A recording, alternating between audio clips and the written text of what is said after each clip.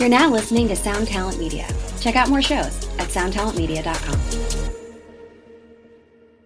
Welcome back to the Break It Down podcast. Okay, so we finished our, go through of the EP on the last two episodes, if you didn't catch that. And now we're going into the new experiment. This is what I think is going to be really fun, is we're going to start with Devin and Toby. We're going to incorporate more people, but we're going to go through and archive Emery's story. I don't know if people will find it inspirational or funny or quirky or useful, all those kinds of things. But to me, the idea is to just try to archive our memories and stories and get clarity and perspective now that we have a 20-year past. It seems more important than ever to me to analyze that and learn from it. And it's also a little fun to reminisce and to capture things before they're gone, because there's a lot of insights. I think it's true about everybody. If you go back and look at your past soberly or in reflection with other people, that can be very, very useful as opposed to simply superficially nostalgic. I think there's some deep reasons to do that.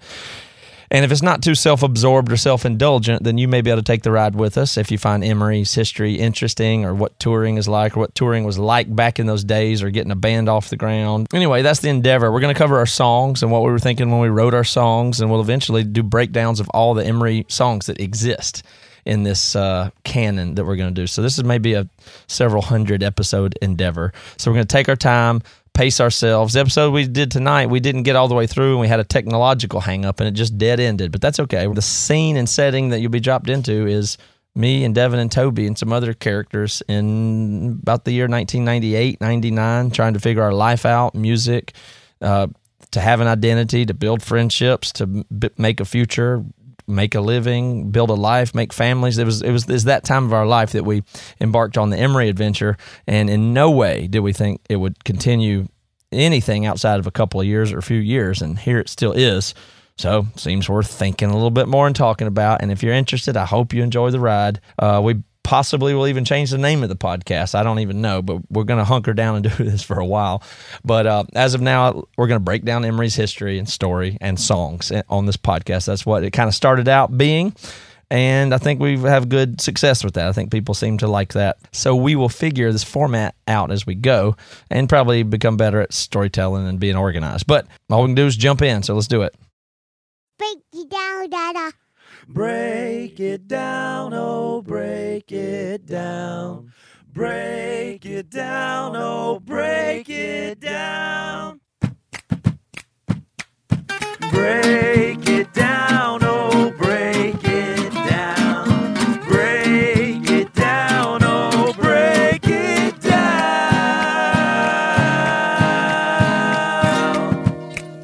Let's make color.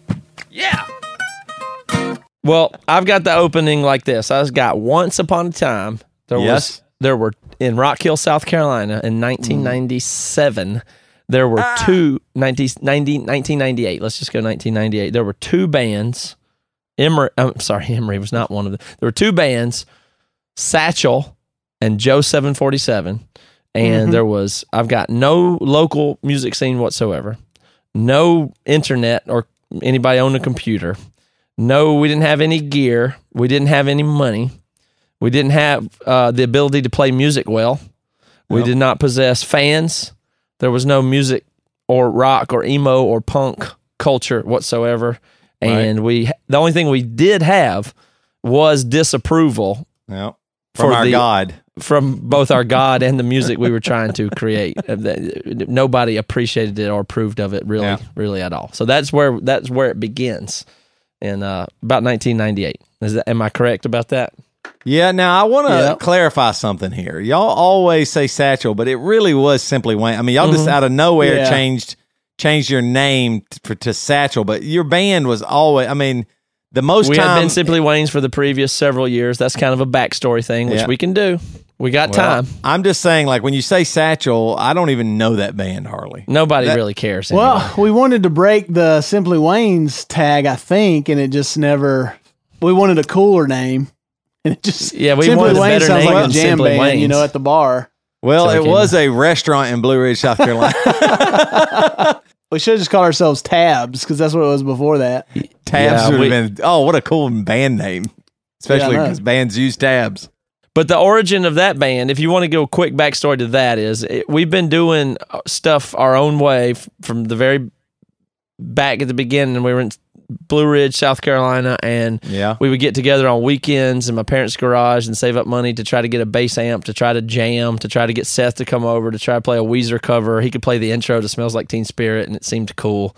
And we were just trying, we're doing stuff like that for a couple of years, and we had a band, we wrote songs. It was the only band at our high school, Devin and Seth and I, and we, started playing the band just for no reason. I mean, there was nothing at all. And then we got to college and got exposed to more stuff. And Simply Wayne's was a goofy name, and we had no abilities or talents or hardly anything, I don't think, at the time.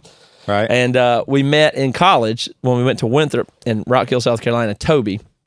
And Toby was what? Like, you didn't have a band. I mean, I was like a local hero is the way I would describe myself. But I had a band with Joey, who wasn't a bass player, and I convinced him he should play the bass. And he started teaching himself, and he bought a little cheap bass and a cheap amp. But yeah, But why did you say have a band when you just wrote songs? You were writing songs, and because I wanted to play. I wanted to play bass, and you called that a band. Yeah. I mean, we were two people, so also I knew if him and I got some songs together, at some point we could find some drummer, and then we'd at least be a 3-piece. You know what I mean? And I mean, once I started, meeting y'all around the same time. Y'all were all playing music too, and y'all were already in a band. So I was like, well, I got to be in a band too. And Joey loved music so much. I mean, with emo and indie stuff, it was like, well, it kind of made sense. He just didn't have the talent for it. Yeah, like I started a band with definitely the least talented musician of any band that you would ever start with, for sure. Like I had some talent, and then I was like, well, you're my friend. So, and I don't want to jump ahead, but wow, we dodged a bullet of him not being Emery's bass player. At the moment, at the time, that's a little teaser there. In the future, you'll find out more about Joey Svensson being Emery's bass player. But right now, we're talking, So it was me and Joey, and we would just, I was trying to write music, and I think he liked it. You know what? I still don't totally understand when I think back to those times of writing music. Like you guys were definitely way more influenced by like stuff that was on the radio at the time. It wasn't like hugely popular, but y'all were more familiar with, like, I never listened to Korn before y'all. I never listened to Deftones before you guys. Like none of that stuff was at all. And I mean, and then obviously like you guys, I can remember y'all telling me about Creed. And when Creed came out, it was actually good. Like people were like, this is actually pretty, you know what I mean? Like it wasn't a joke band at all. It was like, hey, this is kind of awesome. And so, so you guys opened me up a little bit more to that, but like, that's what's funny is I don't even know how really I got into writing rock music, because all I ever listened to was like, not that much rock, I guess. I mean, maybe the most rock I listened to was like Weezer and maybe Stone Temple Pilots or, stuff like that. But I didn't really listen to anything y'all were listening to. And then I guess Joey, after we met and started listening to some indie music, and then I guess because of Joey too, y'all kind of even maybe you think Joey was an influence to move y'all a little farther to the indie music side too? Oh yeah, for sure. 100%, so why don't I play a little bit of what Satchel, which was formerly Simply Wayne, sounds? Oh, this is awesome! Man, I'm excited to hear this. So long. What track do you want to hear? I don't even know. -9. The first one. I'll just play the first one. Yeah, here. play. What was the first one called? I don't have it as track 01 here. I forgot the name of it. I can't remember. Planets. Oh, what a good song. This is a great song.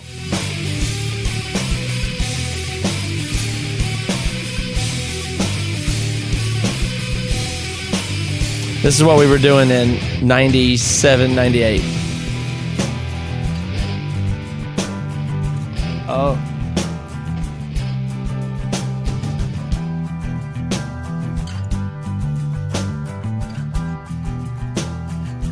Sounds like Noose.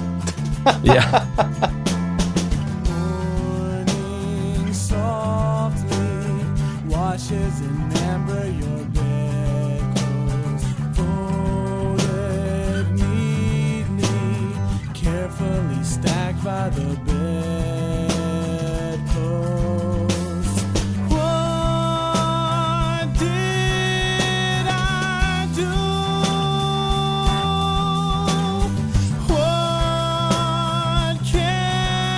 I do. If you love Not bad. us, why did I'm gonna skip it around. you Here's a little screamy.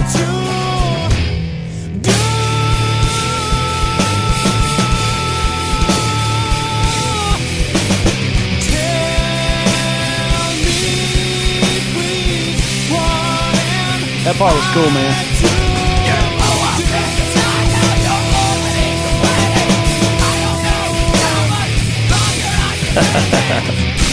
Yeah, that's it. So we were doing, that was the first track on that. So that was pretty good stuff, but that's what we were up to at the time. It's funny because I remember the lyrics. Ronnie wrote all the lyrics, and he was like a poet.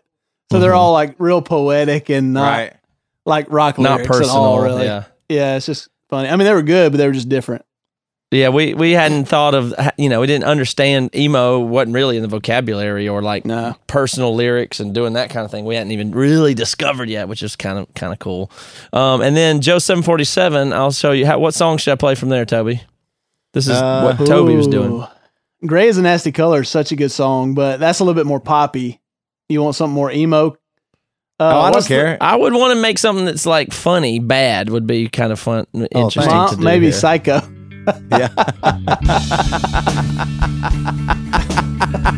Well, here's Psycho then. So this is when so Devin and I started playing with Toby and Joey because we thought this music was kind of interesting. It had this emo vibe to it, and we were kind of attracted to it.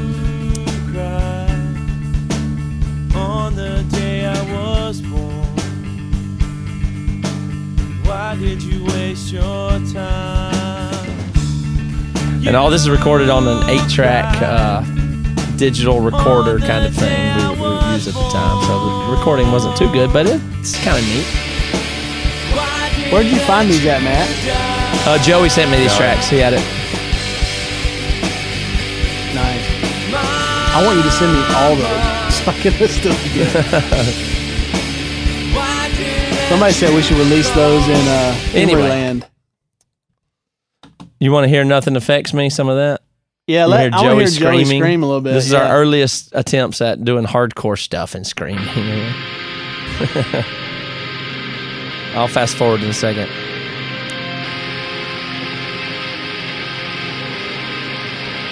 I always like the song a lot. Is it called Pottersfield? Is that right? Toby? Do what? Sorry, I was listening to the... I always like the song. Is it called Pottersfield? Yeah, the Pottersfield. Yeah, I like that song. Yeah, we were a little more on the... It was like some kind of weird mix of pop and indie music or something. Yeah, it was indie. I remember we got on, so we recorded that, and then we sent it in to Blue Velvet Records, and we got onto their compilation. Y'all remember that? And I was like, oh my gosh, we're making it. This is it. We're on some compilation. You want to hear the breakdown? Yeah. Here comes what we thought was a heavy section there. All right. That's Joey playing bass, and Joey's going to scream too, I think.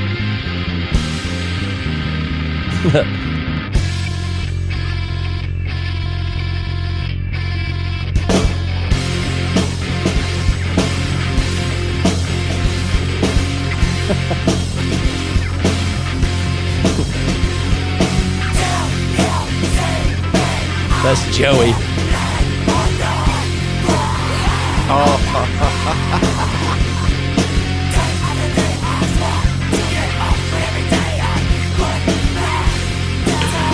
My Aria Pro 2 guitar, Cray amp.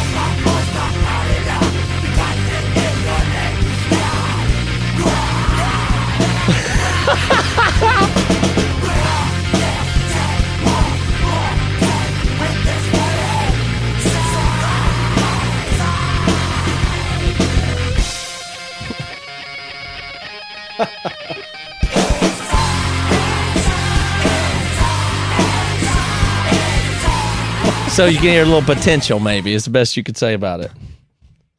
Wow. That's cool, man. Everybody's like, man, I kind of like this, actually. There's some neat energy to it and stuff, of course. It's immature, but I mean, that's what... So the point of this is we were trying to do this kind of music. We had found it when we had, every day we would just try to find music and try to wire an amp or try a new thing or make flyers or try to get people to come to a show. But our shows were stuff like, I mean, this almost sounds good in a way, but it doesn't really let you know that there was nothing. It was no scene. It was in a total void. We could play in a bar until 2 a.m. and play covers and play some of these songs. We weren't playing punk rock shows. There weren't any. Right. That's there weren't the thing. Any. There weren't any. They didn't have them. We just had stumbled into this kind of music, and we're trying to convince our girlfriends and aunts and uncles to come watch us play it, and they hated it. And I can see why, but they hated it. Right. Yeah, everybody wondered, why in the world would you do this? What I mean, like, especially like for Devin and I, our voices, we're in choir, we're getting solos in the choir and all this stuff, and people are like, why in the world would you do that? Like, that's not good. Like, nobody thought any of those songs were anything good, and maybe they were right. I mean, but they didn't even see potential. There wasn't even a chance anybody saw, wait a minute, this is what you are right now. Wait for a year or two. Maybe you could be something. You know, nobody saw that. Because there was no other bands, though. I mean, and we were existing in a weird vacuum at the time. We weren't even. It was really about this is, you know, some of this music was written in '98 or so. It wasn't until '98, '99 until we started seeing bands really play real shows. Do you remember that first exposure to like seeing punk rock shows for real? Like, Tremont and stuff. What do you remember about that? Well, I remember the venue Tremont, and that was the place to go, and you just saw these bands. But I can just remember, like, I mean, y'all. That's what I'm saying. Like, I remember y'all. What was Stained is one of the first ones I saw there, and that was because of y'all. And I was like, oh, check this out. But that literally did help me understand a little bit. I was like, whoa, this is something. There's something here. Like, that's the first time I started really thinking about production and what it means. And then, honestly, even though it was a way smaller show, I remember seeing Juliana Theory in that side room. Yeah, and they were already using tracks, and I was like, whoa, this is unbelievable. The way this band sounds is just phenomenal. This is crazy. Like, what they're doing is something that I don't know. And then, of course, Hopes Fall. Seeing Hopes Fall just lose their shit on stage was unbelievable. So we basically found a venue that was a real venue in college, and we had this kind of explosion of culture right at this exact moment. Some of this music that I showed you, it actually is probably later than our exposure that we're talking about now.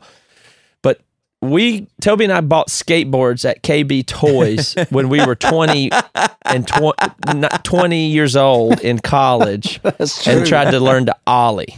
Yep, we went to our first punk rock shows when we were 20 in college, trying to write music, and we found it. Like, we moved from a small town to a kind of a bigger town where it was a college town. Then we could drive to Charlotte where there were punk rock shows, and it was real. And I say punk rock now, that wasn't the term I would have used at the time. I didn't have a term at the time. Indie, I don't know what. Right. And so we saw Hopes Fall. And when we saw Hopes Fall, that was a big one because they were a local band, and they were unbelievable. They would get to open some of these shows, like we saw Juliana Theory and Zayo. And they had a following. They had a local following. Yes. I mean, and people showed up. It was crazy. We just had brushed into it. It was like, wait a minute, this band's from here, and they're this good, and people like them and know them. And I remember seeing them for the first time, and they were playing.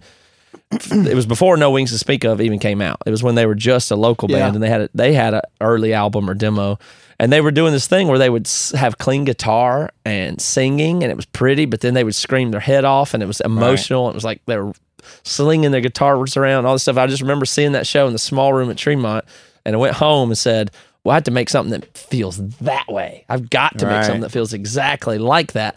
And that night is when I had made the first attempt at what became Walls, was that from that experience. That's crazy. And so then we turned that into a Joe 747 song. It was just a riff that we thought was, I don't know what we thought about it, but we put it on the Joe 747 recording that we were making at the time, which we were making ourselves on a digital 8-track and had no idea how to record or what we were doing or anything like that.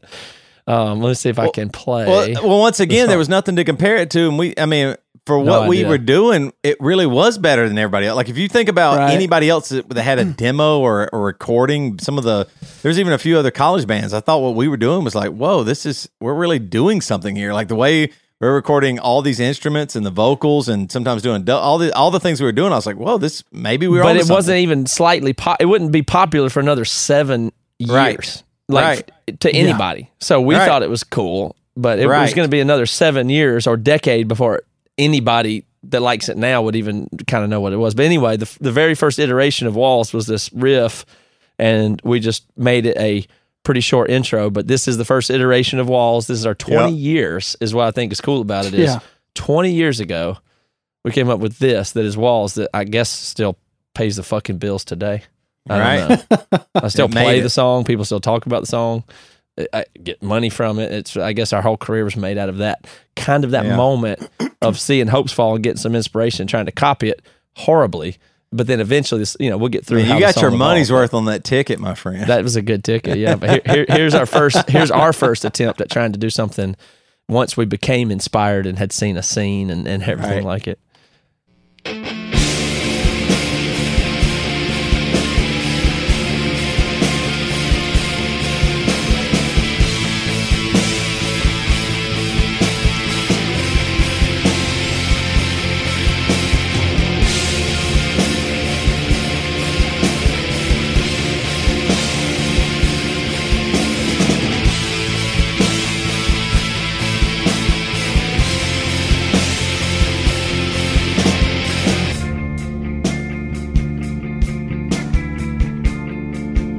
We like to do not a lot of vocals. We eventually fixed that. I know, isn't that funny? We just thought this would be good. People will like this. But this is the finished version and the opening of the Joe 747 demo album. This is the album. First song. Man.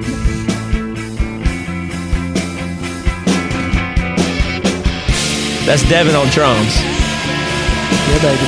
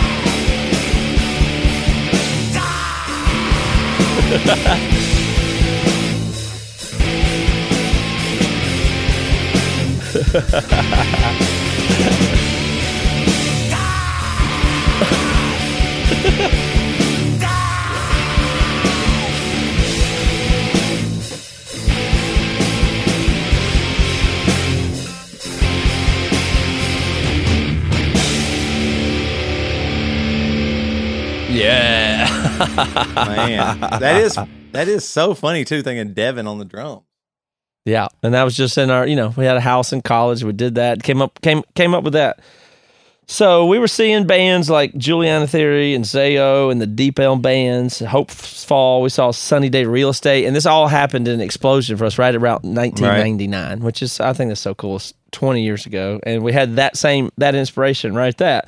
And so because of that, so now we're into our story frame. We said, once upon a time it was that way, and then every day we would do that stuff until one day we saw these real bands. That's how the story goes. And then because of that pivotal moment, you see, we began to take the Joe 747 thing more seriously, because at that time, Devin and I had been in this high school band for a long time, and we were real serious about it. But we're very interested in what you were up to, and Joey, and that whole thing started to become really interesting. But we felt loyal to our band that we'd worked hard at for a long time, playing covers and bar shows and stuff like that. So it took a while. But after seeing what the real scene was like, we started to take Joe 747 more seriously, and even our band. And we said, wait a minute, there's a scene. This exists. If this exists in Charlotte, then this exists everywhere. If it's and these bands aren't big, but they're doing it, and they have fans, and it's working, and it's worth doing. Let's do it. That would be fun. And I think that's been a big theme for us, is we've just always done what we think would be satisfying to do.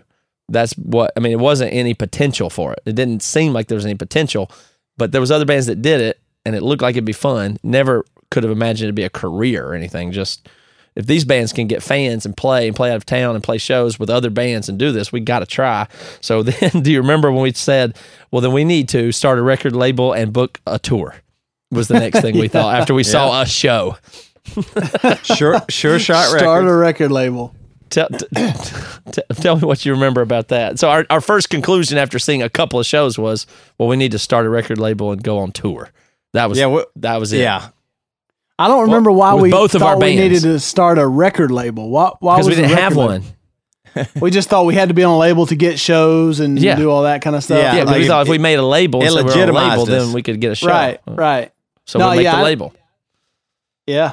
Yeah, we thought if we say we're signed to Sure Shot Records, then even if they don't know who it is, because maybe there's a billion record labels out there, that means there's some money behind us. Maybe that we have a fan or two. Maybe there's promotion. So maybe somebody would want to do that. And then And how do we book shows in those days, Toby?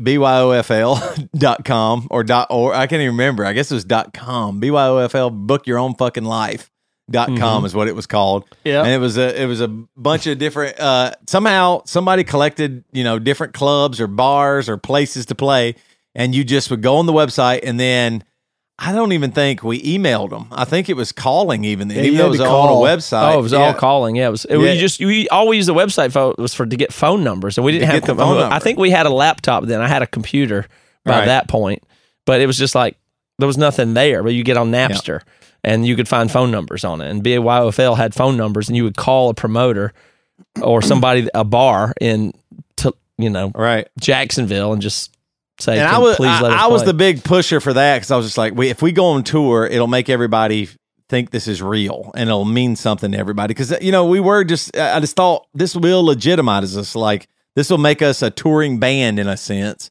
And I can remember just calling all these different places in the South, like Florida, Georgia, even Alabama, North Carolina, all those places, and just trying to book some shows. And what was really funny is this is how bad. If y'all remember we were in Rock Hill, South Carolina. Do y'all remember where our very first show was? No. Was It was in Miami. Boondoggles? No, it was in Miami. We drove all the way. Oh, yeah. We drove Little Haiti. Oh, yeah. Yeah, Little Haiti was the very first show. At Churchill's. Yeah, at Churchill's, which we still play at, which is hilarious. Mm-hmm. And when we go back to We Churchill's, got a gig now- at a real place. Yeah. I mean, we didn't know it, but Yeah. yeah. Nobody was there except for Joey's brother and his wife. And I mean, No, we but got paid- literally, it was our first gig out Yeah. of town. We booked it. It was in Miami. It was- Not even Miami, but Yeah. Little Haiti. It's Little a place Haiti. called Churchill's. So And it's a real far. venue that we still play today. It was really cool. But why would anybody there come see us? Right. We just Our I two thought- bands. Yeah, I thought if you're booked, well then I didn't even, what's funny is, even thinking back to then, I didn't even realize like local bands or anything like that. I did once we Didn't were on even that know. tour, but I didn't even think about that, like they had a draw or anything, even though we had played with some local bands. I just figured, if you get booked, then there'll at least be, 30 to 50 people there. That's just what I thought. And so we booked that our very first show. We were in Little Haiti, and it seemed kind of scary. We're just these idiot kids from South Carolina, and In a caravan of cars with two bands and three cars. And I thought, and we were supposed to, I tried to negotiate like getting paid, and we were supposed to get every show like maybe $30 or $40 or something like that. But obviously nobody came, and the lady at the bar was like, "Hey, I actually, hold on," and she gave us like 3 cans of like beans or something like that. I don't know if y'all remember that. But I got pie, I think. yeah, she made. we ate some shepherd's pie. And there was But a it was guy literally doing just magic Joey's outside. brother and his wife were the Yeah. only people that watched us play music that night. Yeah, and they had to Because they sit lived through in both of our full Pompano bands Beach or something. I remember one of the shows that we thought was like ended up being awesome was in Orlando, where we show up at the place we're supposed to play. Basically, the place's marquee, the sign is like, I think it's like looked like it had fallen down or burnt It down. burnt Didn't even down, look, yeah. The place didn't even look like it was open. Yeah, And so we get there, and the bartender's there some eventually, and we say, "Hey, yeah, we're supposed to play here tonight." He's like, "Yeah, okay, set up or whatever." So we set up. Literally, nobody shows up at the time the show's supposed to start, or even whenever the bar's open or whatever. So it's just the bartender, and we're like, "Screw this, we're out." So we pack up our gear. Toby manages to talk the guy into giving us like $30 for gas or something. And these 2 girls pull in the parking lot as we're loading our trailer and our gear. And they say, "Hey, what are you guys doing at the show? We were going to come," or whatever. And then they tell us about an open mic at a place down the street. So we drive about a mile or 2 down the street, and it's a biker bar. And there's all these Open mic, yeah. open mic and all these biker people. And we go in, and it's like a lot of people there. And we're like, "Oh, this is awesome." So all these people are playing like acoustic, like Eric Clapton. right. And we pull in these huge, like, Rolling half half stacks stacks. and all this stuff and play full on like rock music. And they, for some reason, most of the people there loved it. They thought it was awesome. Sold CDs that night. the only bad part is I remember the one girl as we walked outside, she goes, "Why y'all got to play that heavy shit?" Yeah, she's mad. Right when we walked out the door. Mad. that was one of the better shows of the tour. It was at but a it was an biker open bar. mic, and we didn't get paid, and we got to play like 3 songs. That Right. was that. But we sold like 5 CDs or something. Yeah. I don't. This is funny. This must have really left an impression on me, this tour, because I'm remembering like my brain doesn't work this well usually. But like, so if y'all remember, we also played over in Tampa, and we played at this weird little coffee shop, and Seth's drum was right against the front window, and he was hitting when he would, he was tapping it, but three buildings down or whatever was a real punk show that was happening. You remember that punk band? I wish I could. God, I could remember their name. But we met them. They were a real band. They were nice. I was like, whoa, this is really crazy. And then we also, in I believe it was Tallahassee, played a I want to call it, like, at the time what it was called was like alternative library or something, but it was like LGBTQ, It's like an artistic kind of play. Yeah. It was everybody there was like LGBTQ, like a bookstore, kind of a thing. But it was a good show. Like there was like several people there, and that's where we saw, what was the name of that awesome that math band? rock band. Ivy Labs. Ivy Labs, yeah. And I was like, whoa, this is really crazy. And we got to play that show. So here's the other thing. So we're coming back up out of Florida. Most of our shows are in Florida. And we go to Athens and we play at a little bookstore there, if y'all remember.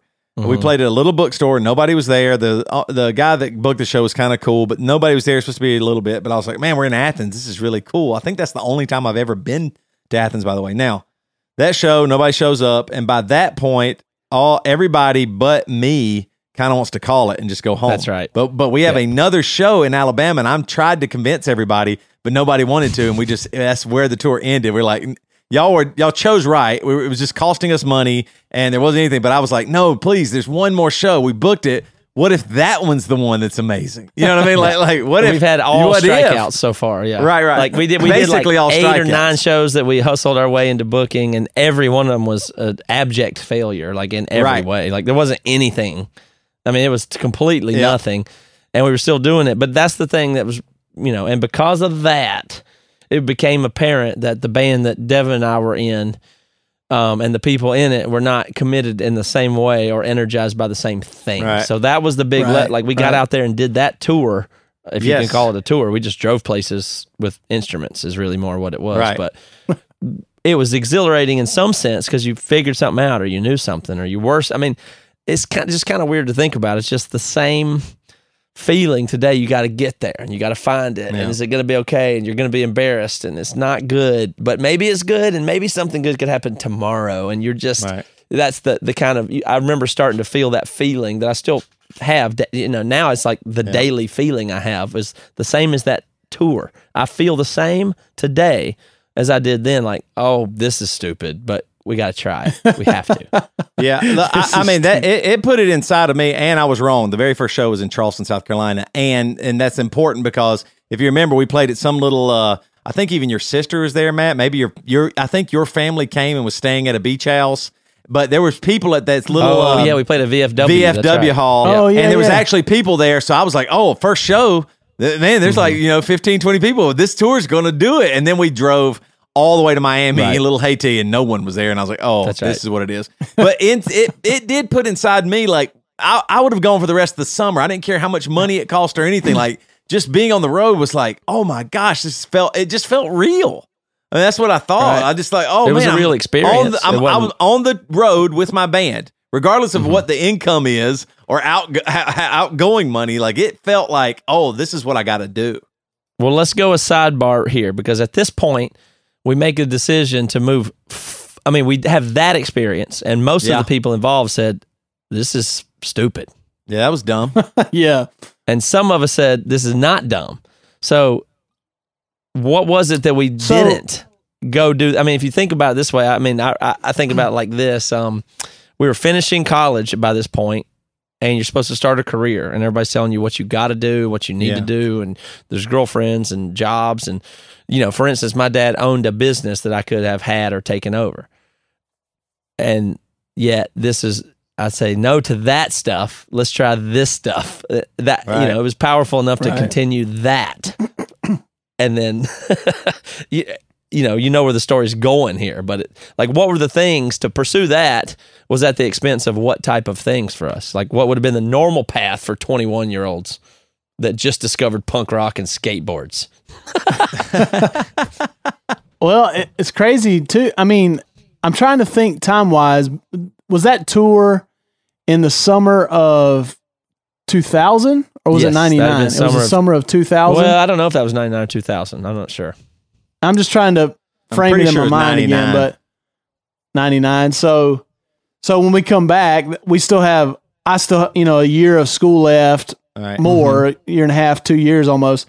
And then we're starting to decide on, I'm like finalizing, my music degree and all this stuff. And some people are doing education and our other band member, Seth, I don't even remember what he was doing, is psychology or something. And then we had these other guys who had normal jobs. It was just like, I remember thinking this is what I would love to do, but I don't know if it's realistic. I just remember, you know what I mean? Right. Like I remember thinking like, but what are we really going to do?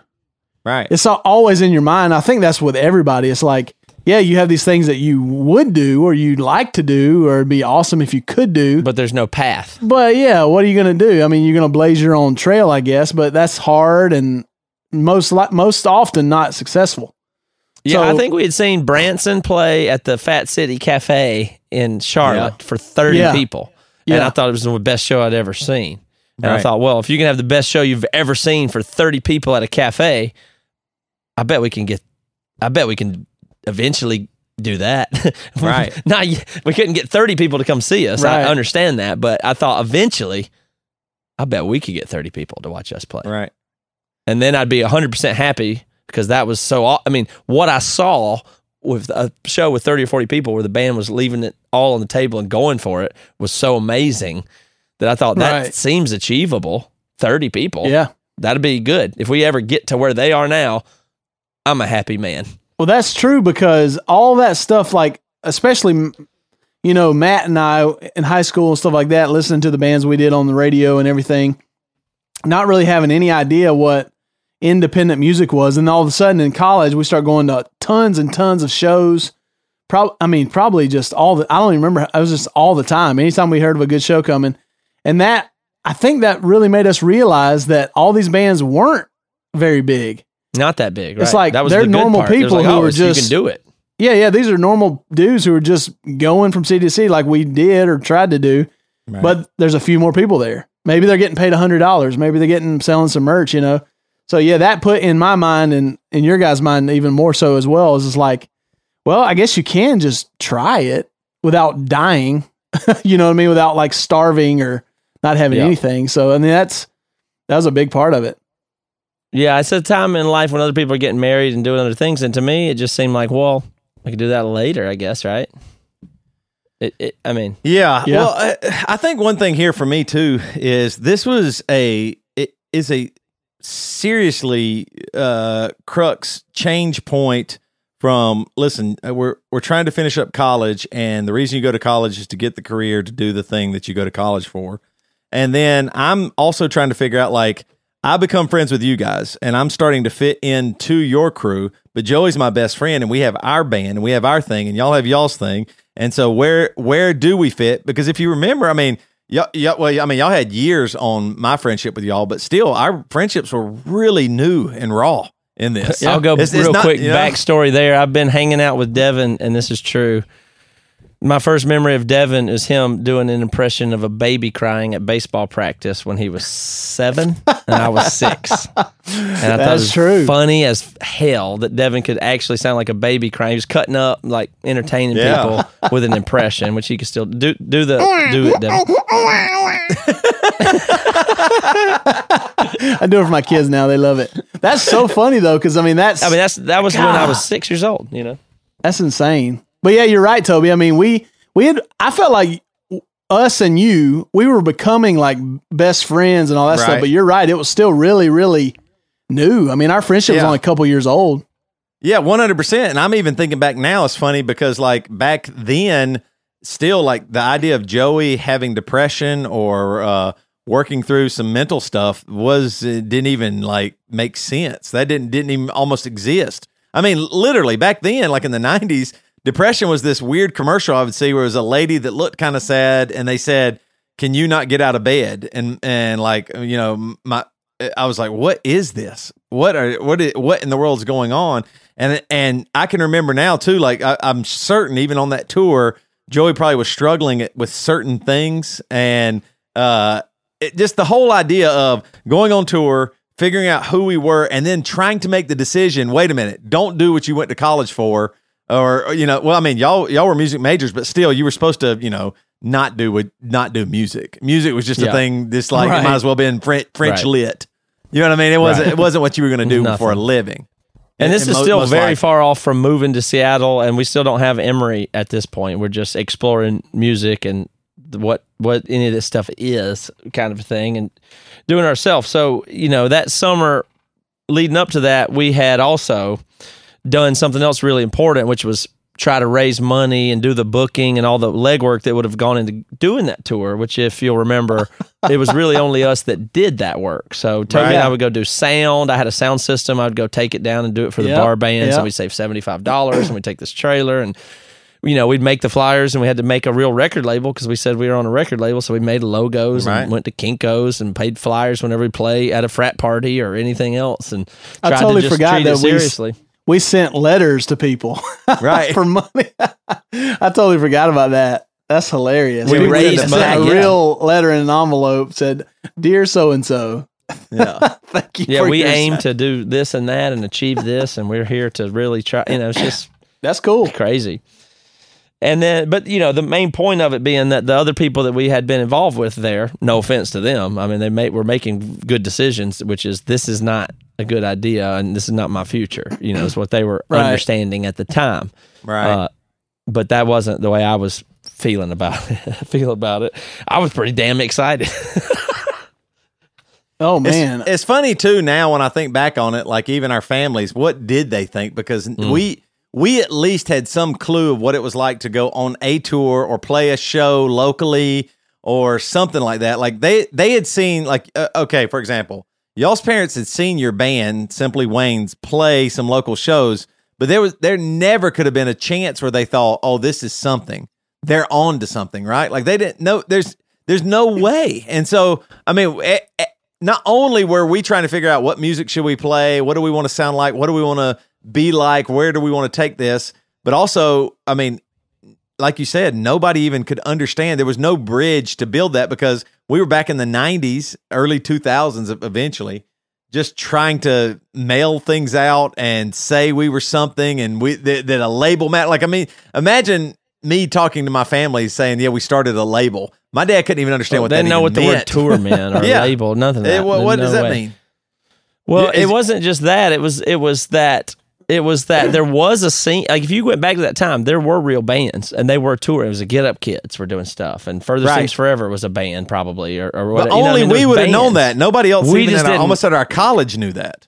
Yeah, we just were disconnected from it, so we were just doing some other weird thing in this limbo. All we knew was you call bars and try to play at the bars until 2 a.m. because you play music. That's just what the culture we came from. Yeah, and we still hadn't really understood music scene. Like, we still weren't anywhere near a music scene of any kind, but we knew it existed. They just didn't know how. You meet those people and talk to them and play with them, and they like you, and you could see that stuff existed, but we didn't know how to access it at all. So we'd booked that, and we'd done that, and because of that, we'd see that the other people were not. And so here in the story we go to, until finally we formed Emory. We started playing, Devin and I started playing more with Joe 747 with Toby and Joey, and thinking that was more and more satisfying. Yeah. And eventually our band fell apart. It just wasn't gonna go anywhere, and that became more and more apparent. And so we started saying, well, should we play with Toby and Joey, or how's this gonna work, or whatever? And we made the decision, and you can tell as much of this story as part of this story as you like. Well, don't jump ahead too soon. That's interesting. It's interesting you said that too. I don't want to. I was in a band with Joey, so the idea of getting either one of y'all, who we thought was an established band, like we thought Simply Wayne, Satchel, like, I mean, if y'all remember on the tour we booked, we let y'all headline because y'all were y'all know what y'all are doing. You know what I mean? like Joe 747 was the opening act. This is our first tour. Y'all know, y'all played bunches of shows, all that stuff. But it's interesting. Like the idea was we'd gone through a drummer or two, and then like Phil and Will played drums with us, but it wasn't working out. Nobody was coming in. So Devin playing drums with us, I was like, oh, this is so awesome, because maybe Devin would sing some too, or also just contribute way more than Joey even actually could. You know what I mean? Not maybe he'd want to, but like you actually played music, you're a music major and all that stuff. And then Matt, I don't remember when you came over and started playing with us. It was probably towards the end, right? I guess because you didn't play with us as much as Devin, did you? No, Devin was playing more. I was pretty committed to Satchel and Simply Wayne's. I just thought that was my thing, and I needed to make sure I was doing that. But I was interested in recording, and I was like, okay, you helped us really a ton recording. That was the thing, yeah. And you played on a record a lot, yeah. Yeah, and I would play and record you guys, and I was like, man, this is fun. This music has a different thing to it. So I'll do as much as I can here. Hey, this is pretty cool. So I'll try to be involved here. If our band gets big and your band gets big, we'll both be big together. It'll be great. But that's what I wanted. I wanted to talk to y'all about that. Did y'all feel any like pressure, like you just said? Did y'all feel like I felt like I was coming in to the into y'all's thing? Did y'all feel that like y'all were coming over to our thing? Was there any like Simply Wayne's guys not liking that like Devin played with drums with us, or did they care at all? Was there anything like that? Like y'all were moving from Simply Wayne's a little bit into the more indie scene instead of radio rock stuff? I don't remember the other guys caring that much. I think it was a situation where we were probably more loyal and careful and take it more seriously than was necessary when I look back on it. I don't think anybody cared. I just felt like, well, I've got to take care of my guys. I got to make sure everybody's happy. I was probably in those mindsets of trying to facilitate everything to work well is what I remember. Like if I can from the very beginning, all it was me. I got a guitar, and then I wanted somebody to play drums. So I bought a drum set. I saved up money and bought a drum set so Seth could come over and play it.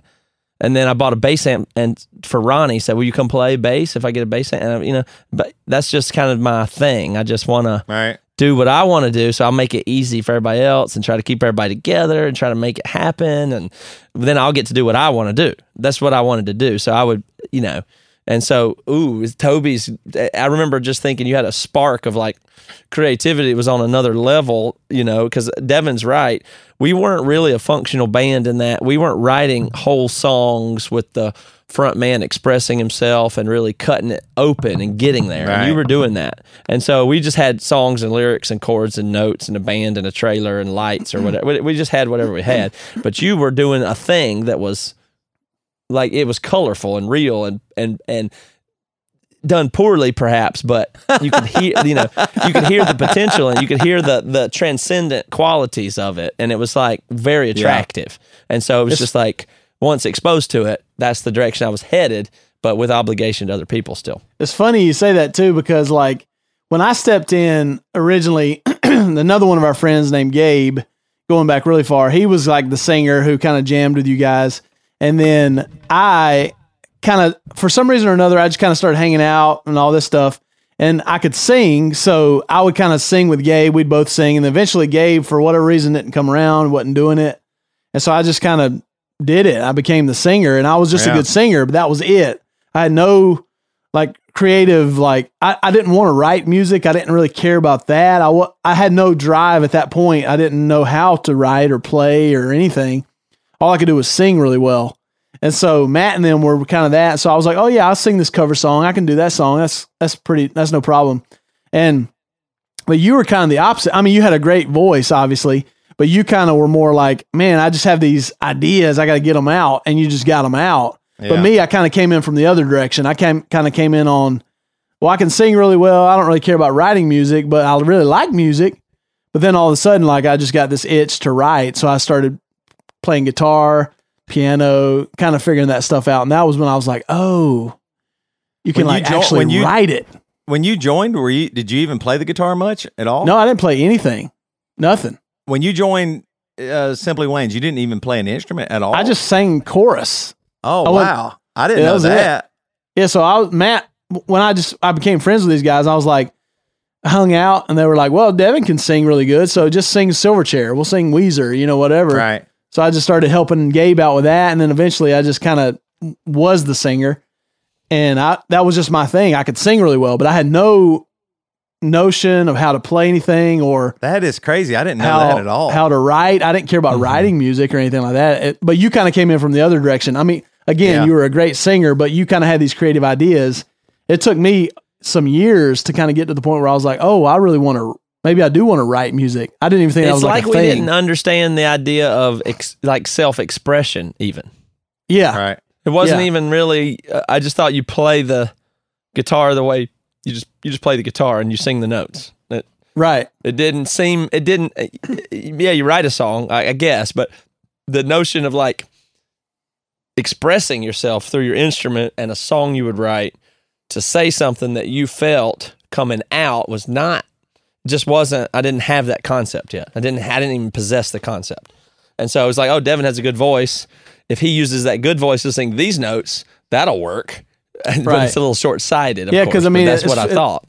Yeah, that's what's cool about it is because like our technicality on our side mixed with Toby's emotion, it kind of just, that's what creates Emery. And that's what's really funny is like we had those before in two separate entities. You know what I mean? Like those existed before, obviously got better over time, but eventually combined and became what it is now.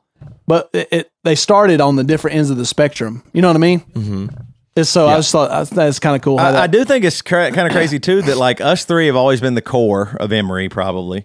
And we were all there from the beginning and we're still here and we probably contributed the most musically and career wise, like our goals and all that stuff. It's interesting that all of us not only had the desire for the music, but also to go that extra mile. Like all three of us said, okay, we graduated. Okay, let's just move to Seattle. All three of us said, like usually we haven't got to that part yet. No, I know. That's what I'm saying.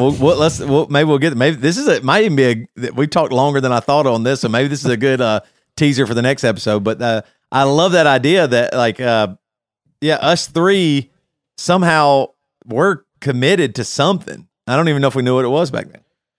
It's really hard to. I mean, I remember thinking of that point in my life as maybe a 19 or 20-year-old. And there was a girl that was an exchange student that's how Joey met his wife, was an exchange student at our school. And there was another one that Devin dated that we're friends with. And I couldn't believe it. They were just from other places and knew other things. I knew the world was big and out there. And I remember having a conversation. She said, well, what are you going to do?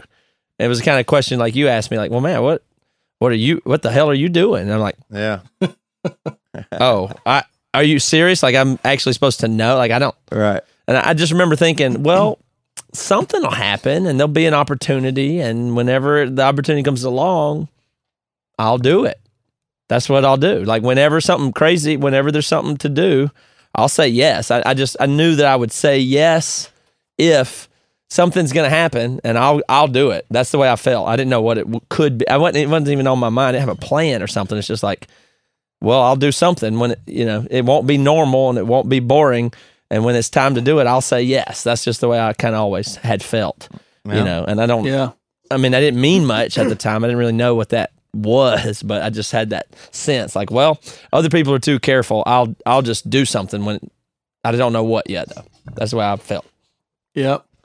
I was the opposite. I mean, like in a sense of like, it was obviously a more conservative approach. It's like, well, should probably finish school, get a job. I'll probably get married pretty young. That's just the normal things that I thought. Well, I was super far off from like being able to get laid or get married or anything, so it didn't matter. Right? Yeah, it wasn't really on the radar. Well, and even with relationship stuff, like you guys had girlfriends the same time I did, and then a big push for me. I don't have to go through all this, but a big push for me was when the girl I was dating for a long time and on and off with got engaged to her other boyfriend. I was like, that's it. What do you guys want to do?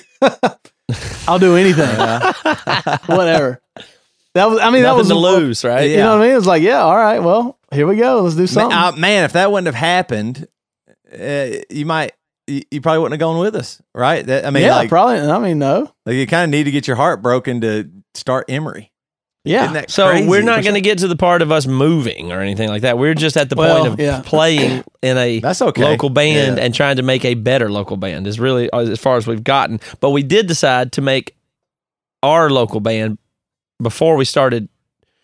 I don't even remember the timeline exactly, but we decided to start Emory itself before we moved or had the idea to move. No, I guess that's not quite true.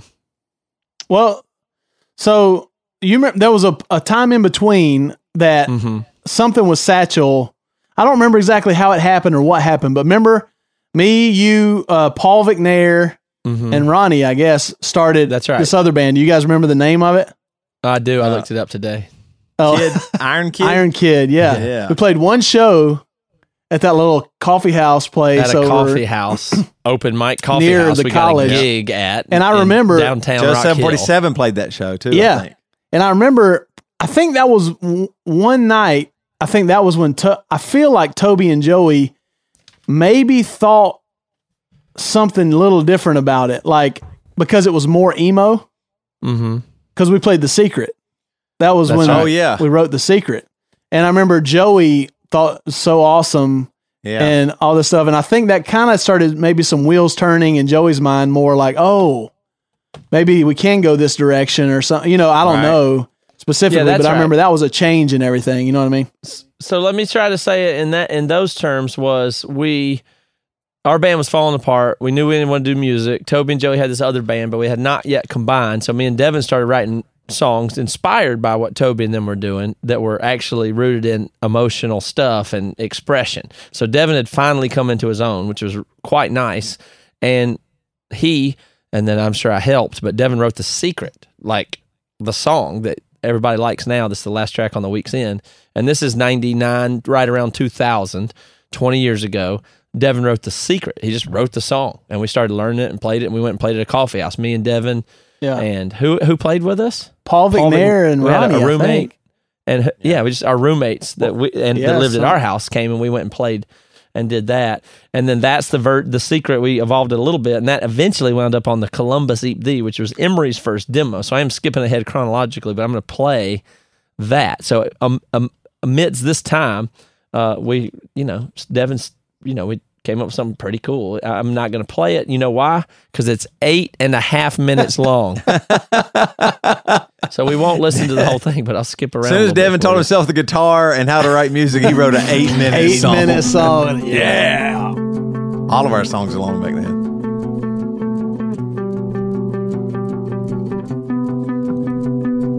I mean, it's slow developing here too. I mean, so that's a fade outs in the track, by the way.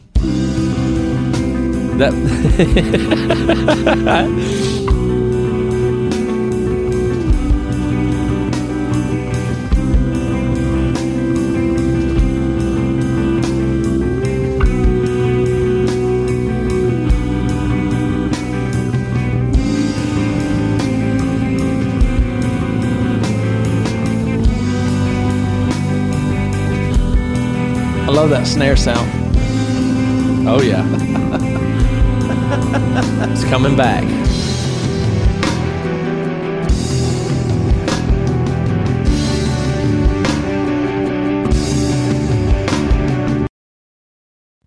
All right. Not sure what's going on, but my audio is gone. What the hell? Hey. Check. Toby and Devin, you guys hear me? Yeah, we hear you. I've lost my audio. Yeah, I don't know why you're not on there, but you're even on the live feed. So, but while Matt's figuring this out, we do thank you guys all for joining us. It's been kind of crazy. Like, we got 130 people on Facebook. We got 40 or 50 over here on Twitch. This is really fun. We're going to be chronicling and going through all of Emory's story and playing old music like this and playing some live music and doing some different stuff. But it's going to be a fun little journey. Hopefully you'll join us for the next, how many years is this going to take? This will last till we're about 50. Yeah. It'll take as long as it took to get to 2019, right? So we got, 20 years or so? Y'all can hear me? Yeah, now. Totally. Yeah, so maybe y'all can hear me, but I can't hear anything. My audio's gone, so I want y'all to wrap the show. No, the music's already off. It is off now? Yeah, but it was right on the big part, and everybody's like, no! All right, we're wrapping here. Thank you guys so much for joining us. This has been awesome. We're going to do more and more stories. There's a ton coming. Join Emery Land. We appreciate it. Matt will figure out his audio. This has been a blast. Whatever Matt's saying, I'm ending it for myself. Thank you guys so much. There's more to the story. The story doesn't have to end here, so we don't have to do what Matt says since he can't hear us and is annoying. So thank you guys so much. We'll see you next time. See ya.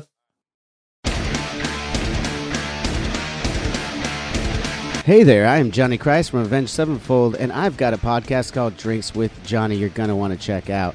I sit down with a bunch of different people from all different walks of life, from professional wrestlers to actors, comedians, fighters, musicians, everything in between. I'm just looking to make some friends and have a good time doing it. So if that sounds like something you're into, go check out Drinks with Johnny, streaming everywhere now.